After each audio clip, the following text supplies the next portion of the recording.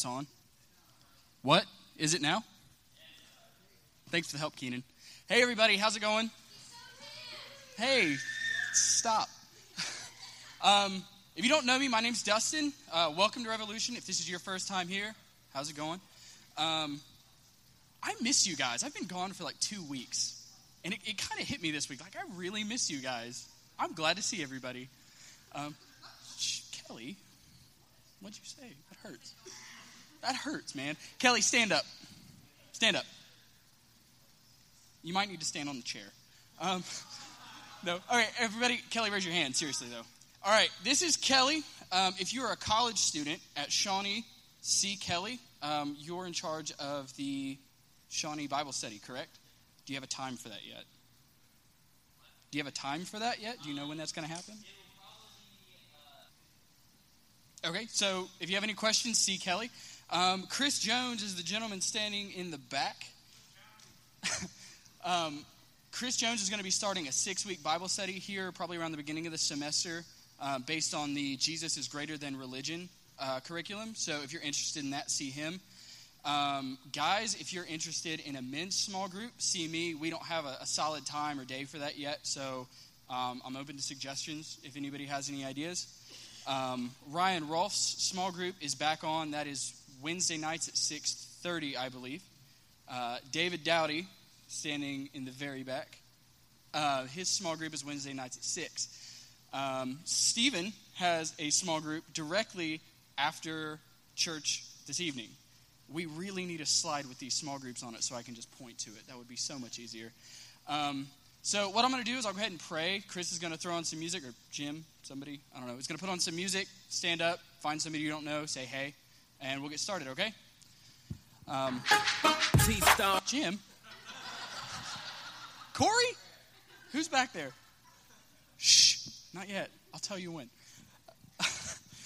God, I thank you for bringing us all together tonight. I ask you to be with us all tonight as we come together to learn what you want to teach us. As we come together to worship God, I ask you to open our hearts for what you want us to know, for what you want us to learn this evening. I ask you to be with this church, to be with everyone here. In Christ's name, amen. What's up, Revolution? Do it one more time. There's too many of you here for it to be that weak. What's up, Revolution? That's awesome. Yeah.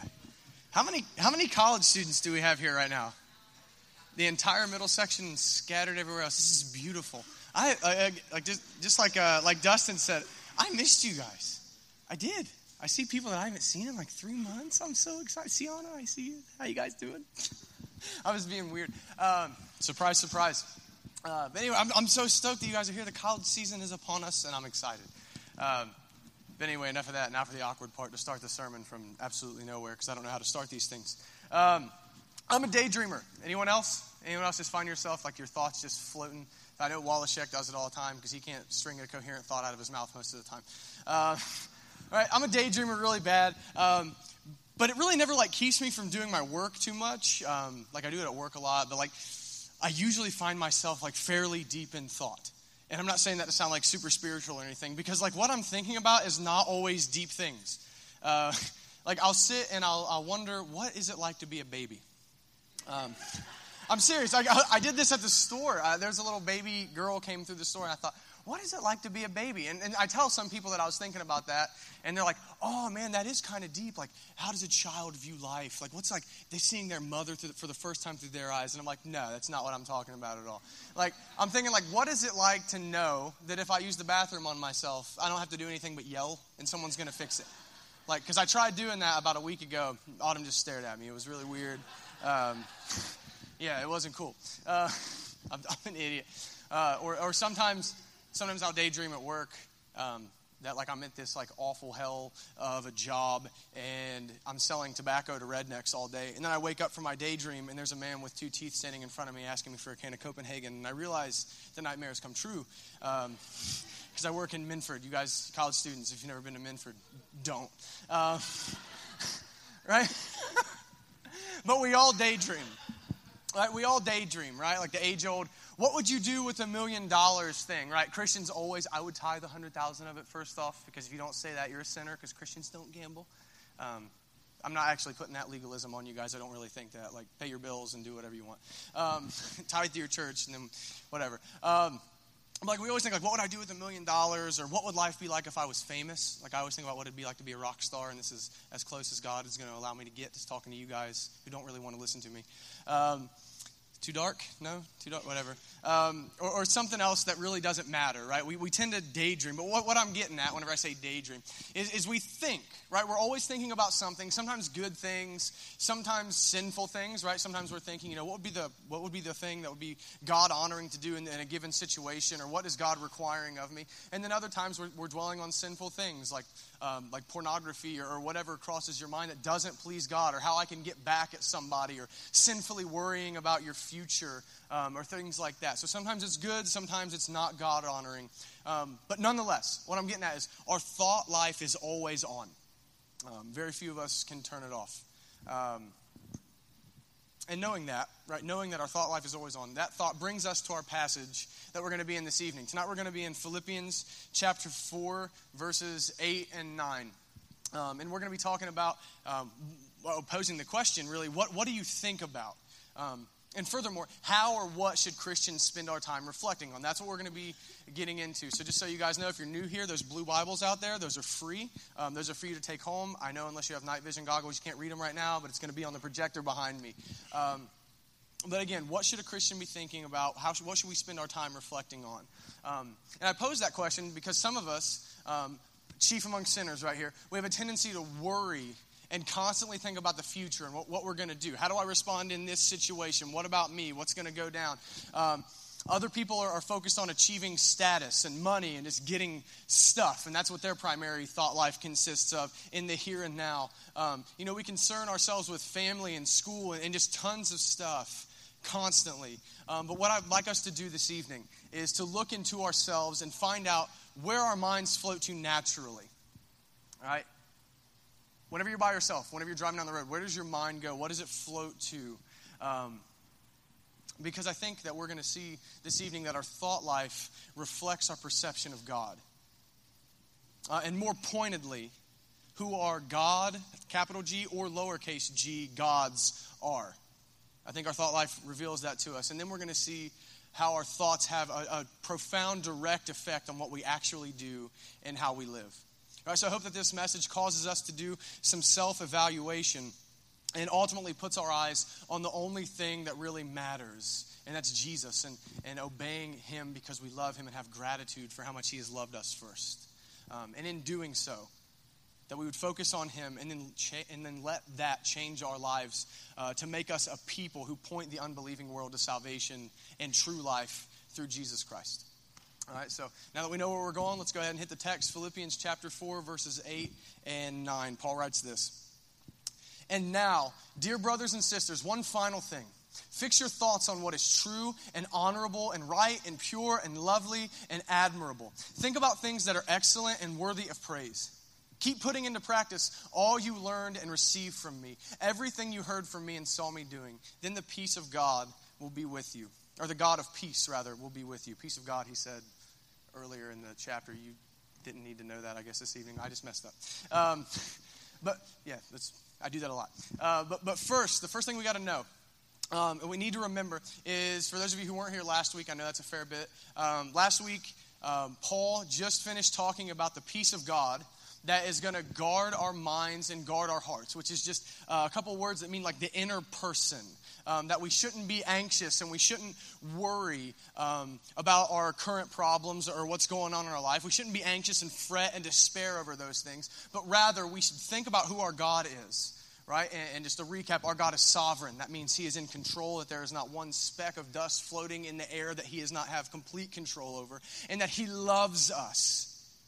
That he's near to us right now if we're in Christ. If we have faith in Jesus, if we are followers of Jesus, he is near to us right now. And that he is a good father and that he has been faithful to us in the past. He has given us Christ and we can trust him. Right? He is good to us. Right? Paul told us, don't worry, but think about those things. And then as you remember these things about God, submit everything that you have, all of your worries, everything to God in prayer. And that whenever we do that, God's going to give us peace that guards our hearts and guards our minds from idolatry. Rather than thinking that we're going to fix our own problems ourselves, that we just give them to the God who actually has control over them. Protects us from this self-idolatry where we want to do what God says he'll do. So now, if Paul's been talking about the peace that's going to guard our minds and hearts from despair, this peace that's going to guard our minds and hearts from idolatry, it's natural that Paul continues to talk about our minds and our hearts and our thoughts. It's pretty much all the same concept for Paul. Again, this inner person. So what Paul's kind of saying to us, I think, is I've been theological with you on prayer and God's peace through knowing who he is, but now we're going to get practical, right? I've got some things that you can do now.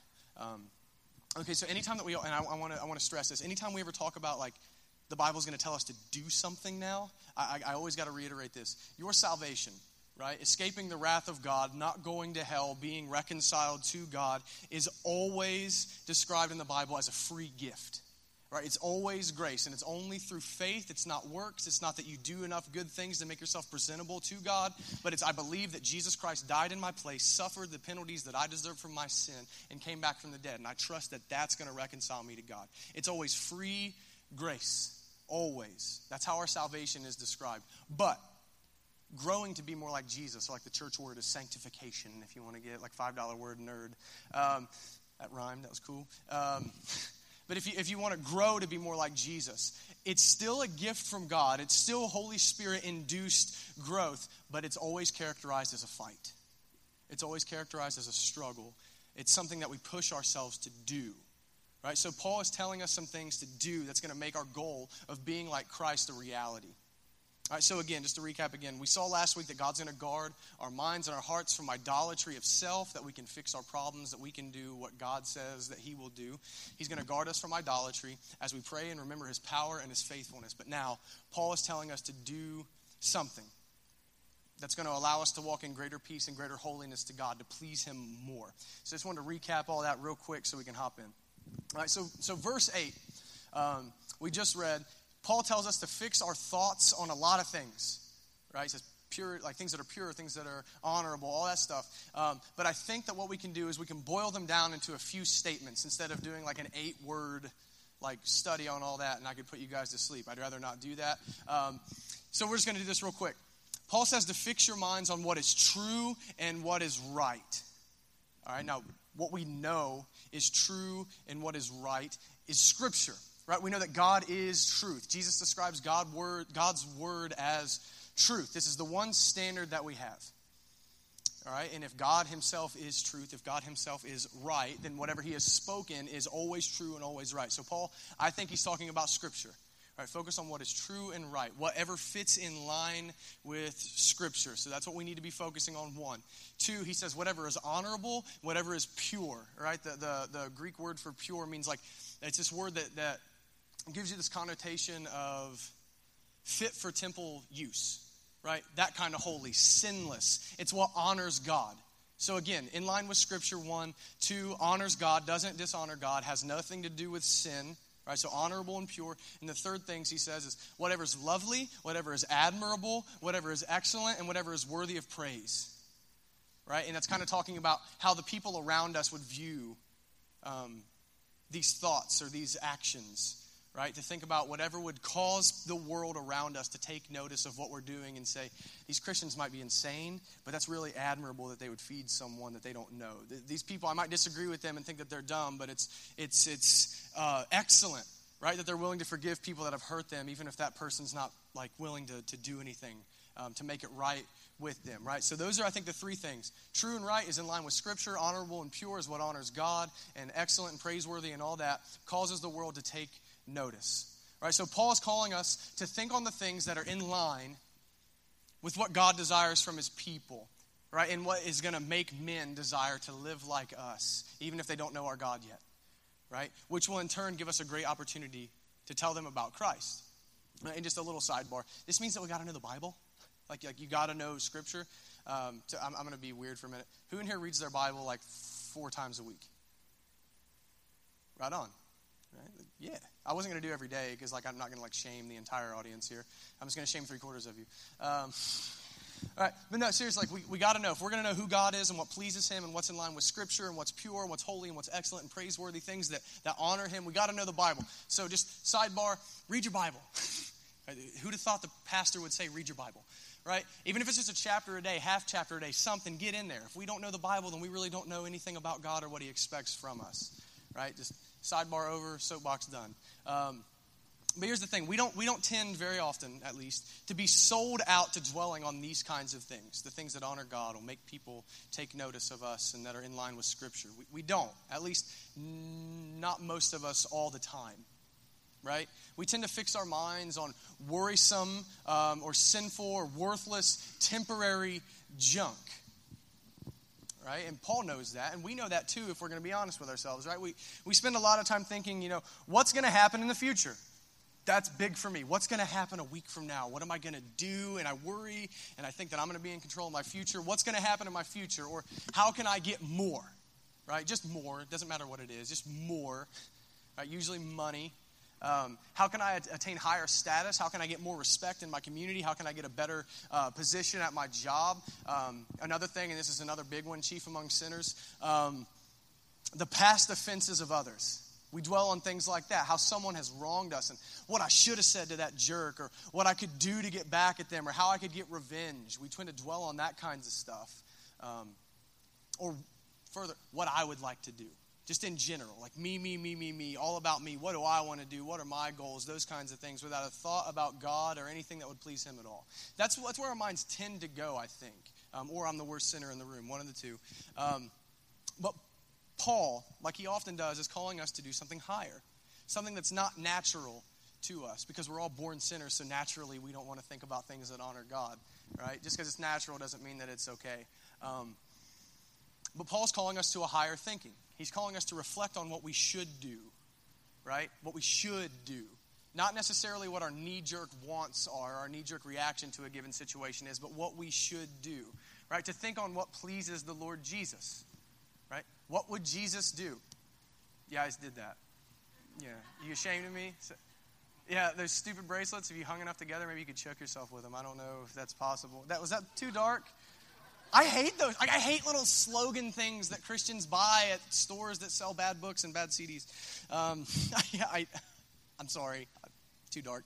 But Paul is always calling us to this cruciform lifestyle, right? Like legitimately, like what would Jesus do? Like that's corny, but like that actually fits this. This cruciform lifestyle. A life where we're constantly counting ourselves as nothing, right?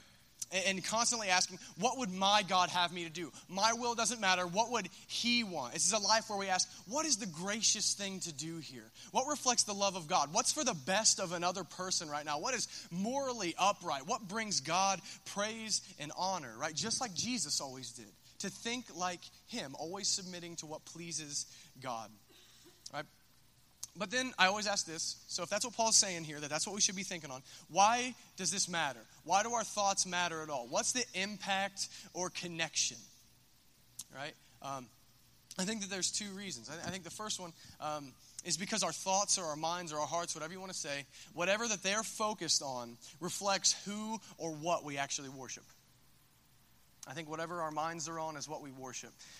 Again, remember that Paul just talked about us praying with thanksgiving and remembering who God is, right? So if we're doing that, if we're listening to Paul, then naturally our minds should be focused on who God is, what's in accordance with his plan, what's going to draw people to him. But if our thought life is habitually anchored in worry or anger or getting more or whatever it might be, then we are betraying that in reality, we are our own God. Or at least we're trying to be in that moment. And again, I say wherever your mind goes, habitually, because we're all going to stray. There's always a measure of grace there. But habitually, where do you go? Right? And I can give you some examples of how this, whatever we think on, betrays what we're worshiping in that moment. One, if you're always thinking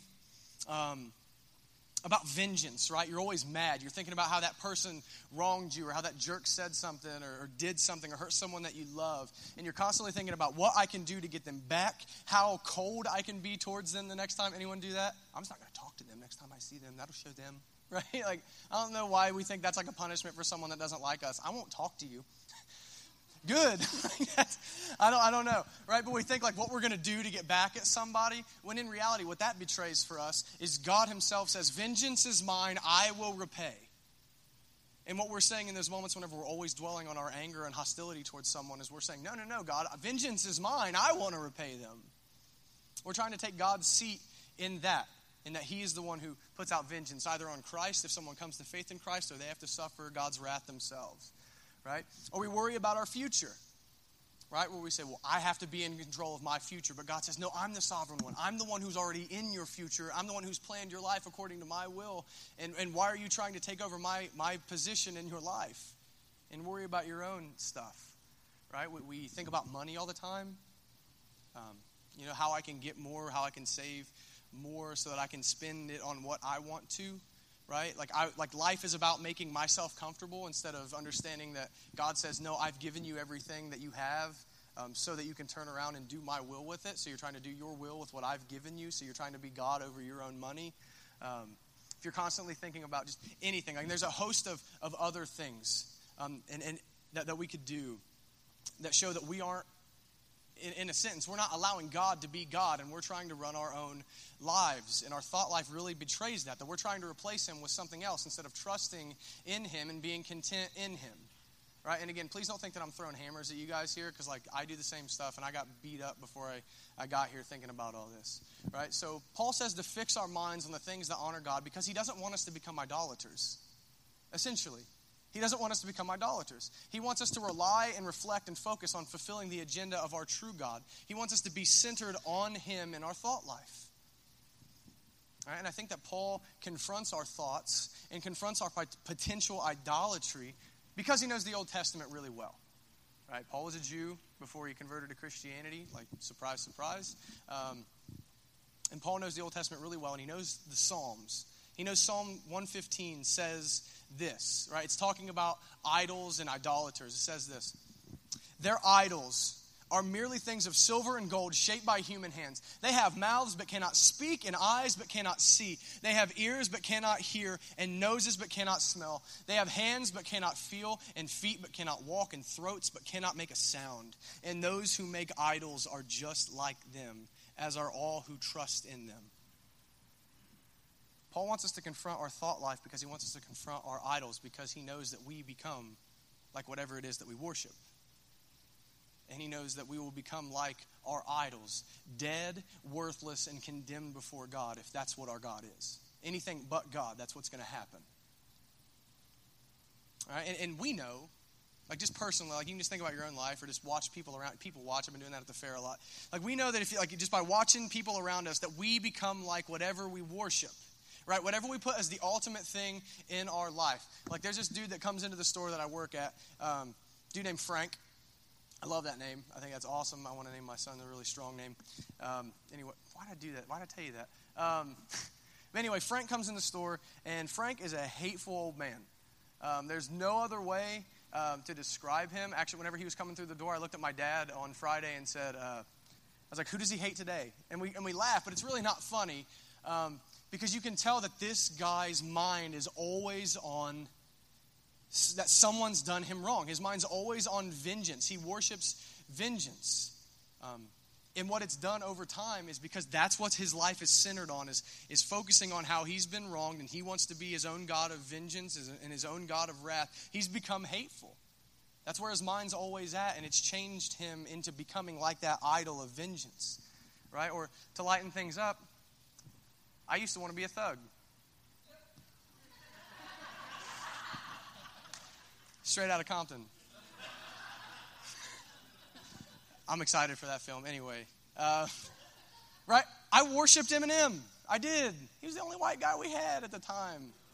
Right? I worshipped Eminem. I wanted to be just like him. All I would think about is his lyrics and how cool he was. And over time, I became an idiot.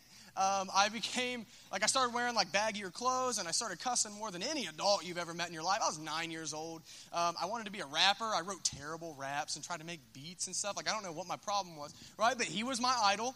I was always concerned with him. What's he doing? Reading the stupid tabloid things about him. I'm 9. What's my problem? And I wanted to be just like him, and I started to act like his persona that he gives off. which got me grounded a lot because you're not allowed to say the F word in mom's house. Rightfully so. Right? But whatever we dwell on, again, is the center of our life. Right? We're worshiping that thing even if we don't admit it. Whatever we dwell on, whatever's at the center of our life, wherever your mind floats to, that's what you worship. Even if you don't want to admit it, that's your God. And here's the thing. If it's not God, like the God, Jesus, it's not going to end well for us. Right? If it's sex or money, if your mind goes to your job or your family constantly, school, your looks, yourself in general, and what you're going to do in your own will and your own plans, you will be left in pain. Ultimately, you'll be left in pain because those things will let you down. They will fail you. Right? If the thing that you're always thinking about is sex, and then finally you start to get a lot of sex, you're going to find out, man, there has to be more to life than this because, like, this is cool. This feels good for a while, but, like, this can't be it. Right? If it's money, you know, your money can fail you because you can see with rich people, they always say it's never enough. I always want more. I never have enough. And furthermore, what if your money goes out the window? What if you get robbed? What if you have no cash, your bank goes under, whatever it is? Then where are you going to be at if money's been the primary thing in your life? If it's your job and you get canned or you can't move up anymore in your status, what are you going to do then? That God just let you down. If it's your family and God forbid something happens like you get divorced, or one of your children end up doing something awful, or your whole family dies around you, what are you going to do then? That was your ultimate thing. That was the thing you dwelled on. That was your God. If it's school and you graduate from school and can't get a job because the economy sucks, what are you going to do then? If it's your looks, you're going to get old. Gravity's going to take effect. Bad stuff's going to happen to you. Look at Ryan Rolfe. Was that guy? Yeah, that's what you... Right? I'm trying to maybe be light about that because I love Ryan. But honestly, though, any God but God is going to let you down because everything is worthless and everything is temporary and everything's going to burn someday. Right? We live our lives to get things that are the stuff of future yard sales. Right? Anything but God is an awful God and it's going to leave us in despair. And Paul doesn't want that for us. That's why he's saying this, right? He just told us in verse 7, we talked about last week, not to worry or despair. He wants us to know fully what it means to have peace in Jesus. That's why he tells us to rejoice in the Lord. So in telling us to dwell on good, godly things, right? Things that will honor God, things that are in line with God's word, that will draw people towards Jesus. Paul wants us to confront our idolatry. And he wants us to confront our idolatry so that we can recognize that it's worthless and that it ends in death. So that then we can toss it away and cling to Christ and rejoice in the Lord. I think that's Paul's thought process on this verse. He wants us to do that so we can find true peace and so that we can find true joy and true life and true contentment. And that's only found through faith in Jesus. True peace, true life is only found in knowing that the penalty for all of my wrongs has been paid because Jesus suffered God's wrath on the cross for me. And I've been made right with God because I believe that he did that. And furthermore, peace comes because I've committed myself to a loving God who would do that when I didn't deserve it, when I deserved hell, that he would die for me. And furthermore, he promises to never abandon me. He promises to always be the true source of life and joy because he is not temporary. He will not burn someday. He is eternal. He will always be. That's why Paul wants us to think on these godly things because they don't go away. God doesn't go away. All right, before we go on, though, I always want to temper these kinds of things where we're calling people to do something. I always want to temper it with some grace. I want you to know that Paul is not saying, try harder, like think about God more and do better. Right? That's not what Paul's doing. Paul's not just standing there like beating on your will with a hammer of get it together. Right? So that's not what I'm trying to do here. Paul's wanting us to reflect and think about the goodness and the grace and the faithfulness of God toward us. Right? We live. We have family. We had transportation to get here tonight. None of us are starving to death. You have clothes. Right? You're in your right mind. All these things are grace. And furthermore, if you're a Christian, you have Christ, who's your mediator to God. Right? He wants us to think of these things that prove that God is good and his faithfulness towards us, and then ask ourselves this question, I think. Why would I want to make anything else the center of my life? Why would I want to dwell on anything else? Why would I want something else to control my life? Paul's going after our hearts in gratitude to God. everything's always about gratitude. But I think that the other thing that Paul knows is this. Wherever our thoughts are, our actions follow. I think Paul knows that, right? And that's just common sense, right? Like, and what I mean by it's common sense, let's think about this for a second. Rarely does a man cheat on his wife that he has not daydreamed about it. Your actions control what you do. He's thought about how much he would want to be with this girl, about how much superior this girl is to his wife, what she offers him, how detestable his wife is to him in that moment. He's daydreamed about these things. Right? Rarely does a man just wake up one day and you go, no, I want to ruin my family and cheat on my wife. Like, that doesn't happen. They dwell on those things. Right? We can look at, again, to lighten it up maybe, rock stars, right? I like to read interviews with people that have made it in the music business. And what do they talk about? I ate, slept, and breathed music in this band. And I pushed and I pushed. And I had this obsession. It was all I could think about. And it pushed them on towards their goal. And what happened? They were willing to work hard enough and had this huge drive because it was what they were obsessed with. It's what they were thinking about all the time, right? So we can just look at just a couple examples and a host of other ones if we wanted to. And I think it would stand to reason that Paul is wanting us to meditate on God-honoring things in order to motivate our actions, right? So that our thoughts would naturally bleed from our hearts to our hands, right? So I think the question is, where do your thoughts go? Like self-reflection time, where do your thoughts go? What do you meditate on? Where does your mind wander to whenever no one's around, you're driving down the highway? Are they negative? Are they about things that are temporary? Or are they, on the positive, eternal and godly things? Are you reflecting about the character and nature and goodness of God? What he would have you do? Do you consider and reflect on who God is and how he responds to us in love and grace? Right, where is your heart? Again, habitually, where is your heart? Where is it on a regular basis? All right, so again, don't get me confused. This is not like a Joel Osteen call to change your thinking and change your life. That if you think positively enough, good things will happen. I wish that were the case. That's not how it works, right? We don't do that here. But rather, this is a call to ask yourself, what are my concerns? What's the driving force behind my entire life? Because honestly, 1,000 years from now, 2,000 years, 1,000,000 years from now, most of the things that cloud up our heads on a daily basis will not matter anymore. And all that's going to matter is, what did we do in the name of Jesus to bring him glory and show people his love and grace? All right, but here's the thing, though.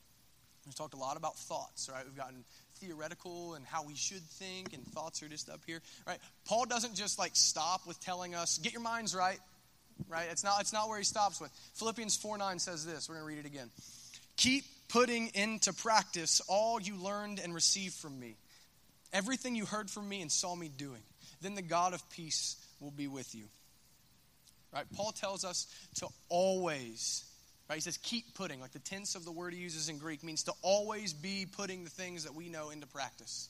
Right? Everything that he's told us to do and everything that he's told us to think on. Right? These good godly things, again, reflecting the grace and nature of God. Right? We're always to be loving people. We're always to be helping people, working together with other believers towards a common goal of sharing the gospel. In our individual lives, we're always to be attempting to tell the gospel to the people that we're around, whether it be at work or in our family or anyone that we encounter.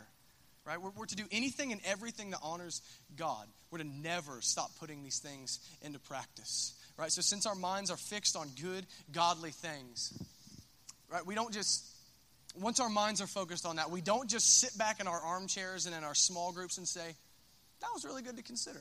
I feel good about that now. Right? I don't know if you guys ever heard of Louis C.K. This comedian talks about his believies. They just make him feel good. He talks about being on a plane, first class, and seeing this soldier coming through, coming home from the war. And he's like, I should give that guy my seat. I'm not gonna, but that would be a really good thing for me to do, and it made me feel good, right? That's what he says. He talks about his believies, right? That's not what we're to do with these God-honoring things at all, right? These things that we're fixing our minds on are meant to inspire us to action, right? Because we want to emulate our God. And here's the thing. Our God is a God of action. He's a God of love. He's a God that shows grace to people. He's a God who bestows mercy, who shows compassion, who gives blessing, right? Verbs. Love is a verb. Right? If we're going to do these things, it's always going to require action on our behalf, right? And furthermore, thinking without doing is absolutely an exercise in futility. What good does that do? James talks about that in his letter to the dispersed Christians. You should read it. James, he says, what good is it to think well and do nothing? Right? Christians always act on what we know is true. We always act on what we know is excellent and admirable and right and that brings God praise. It's what we see in Peter and Paul and John. It's what we see Jesus himself doing. Right? Being theoretic and only philosophical is not for us. Christianity is a religion of action, and it always has been, and it always starts with God acting first so that we would then be inspired to act. Right, whenever you think about it, it's actually like morally repugnant to know what you should do and to not do anything. Right, James, in James chapter 4, verse 17, actually calls it sin. He says to know what you ought to do and not do it is sin. It actually offends God. God actually finds it detestable. All right, so here's a kind of a profound thought to me. So every time that you read scripture or you read a book about theology or you hear teaching or think about what the Bible says, you talk about what the Bible says or whatever, anytime you do anything like that, that has to do with thinking on who God is or something that he said, you're even more accountable in that moment to put it into practice. We have the truth in our minds, and now we have to practice what we preach.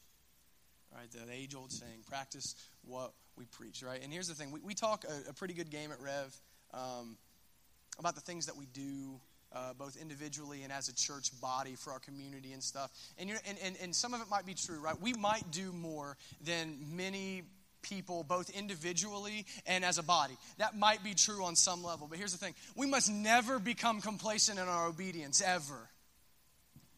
We must never have our standard in comparison to another person. Our standard is always Christ, so we can always do more. We can always strive to live more selflessly like he did.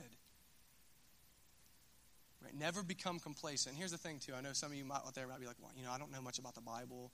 I don't really know how to study. I read things that I don't understand. Here's the thing. You can do something, even if it seems small. Right? Take what you do know. Right? Being kind towards people, being gracious towards people, not responding in anger. Take what you do know and put it into practice daily. It delights God. This is the coolest thing. Even when we fail or we don't really know what to do, it delights God whenever we're just trying. Right? Christ has been perfect for us, so even if we don't know exactly what to do, it delights God that we try.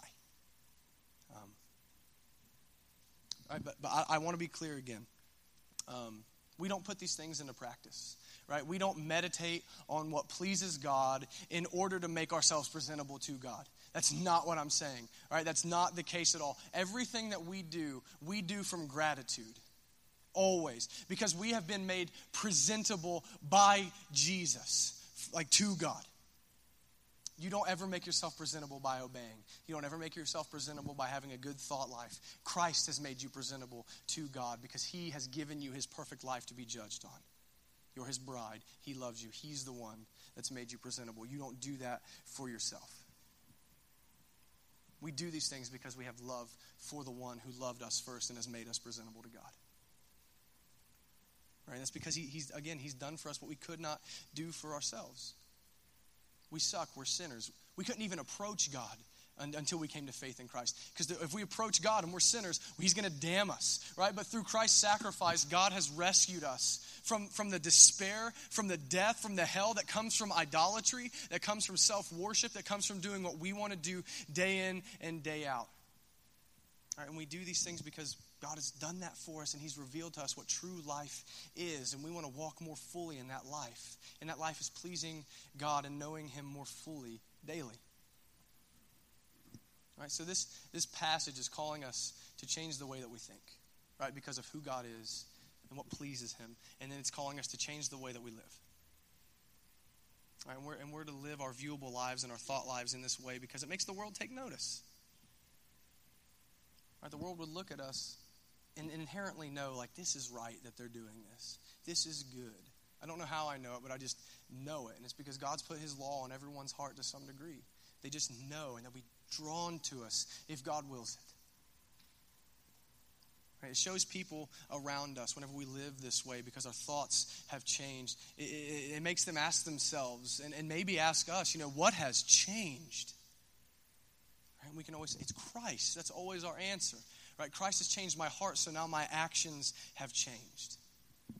You know, in Romans, Paul tells us to be transformed by changing the way that you think. And I think that in these two verses, I think that Paul is reiterating that thought here on some level. Right, so I'm imploring us to leave here and truly begin to meditate on God. Truly begin to meditate what you do know about God. Dig into the scriptures. See who God is and how he wants us to live. See what he's done and then imitate what he's done. Right, which is always grace and it's always love. Meditate on God and the love that he's shown you. Right? And I'm imploring us not to busy ourselves with temporary worries and temporary passions in our minds. And I'm imploring us to put to death every idol that's in our heads that stands between us and God. And then I'm telling us all to act. Right? Don't just muse on what you ought to do. Go and do it. Our God is a God of action. Right? Just a quick rundown. God planned to save the world. And then God sent Christ, the second member of the Trinity, to come to earth and accomplish our salvation by his sacrifice on the cross and resurrection. And then the Holy Spirit, the third member of the Trinity, brings us to Christ, brings us to faith, makes us alive, and draws us to Jesus so that we would be saved. There's action from the entire Trinity. They all act. Our God is a God of action, and we are not exempt. We are not exempt. We have the Holy Spirit dwelling in us. We are children of God. We are united with Christ. We are not exempt from action ourselves. So act, and act in love, and act from a heart just overflowing with gratitude for the great rescue that God's given us in Christ.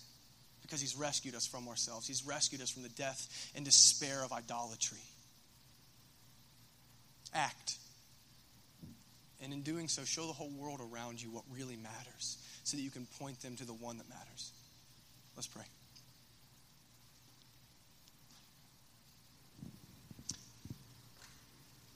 Father, you're good to us. You've rescued us from fleeting things that don't matter. You've rescued us. You've saved us from ourselves, from our own sins, so that we could live a life that will echo through eternity. Father, change our hearts, change our minds. Help us to reflect on what brings you praise and not temporary things.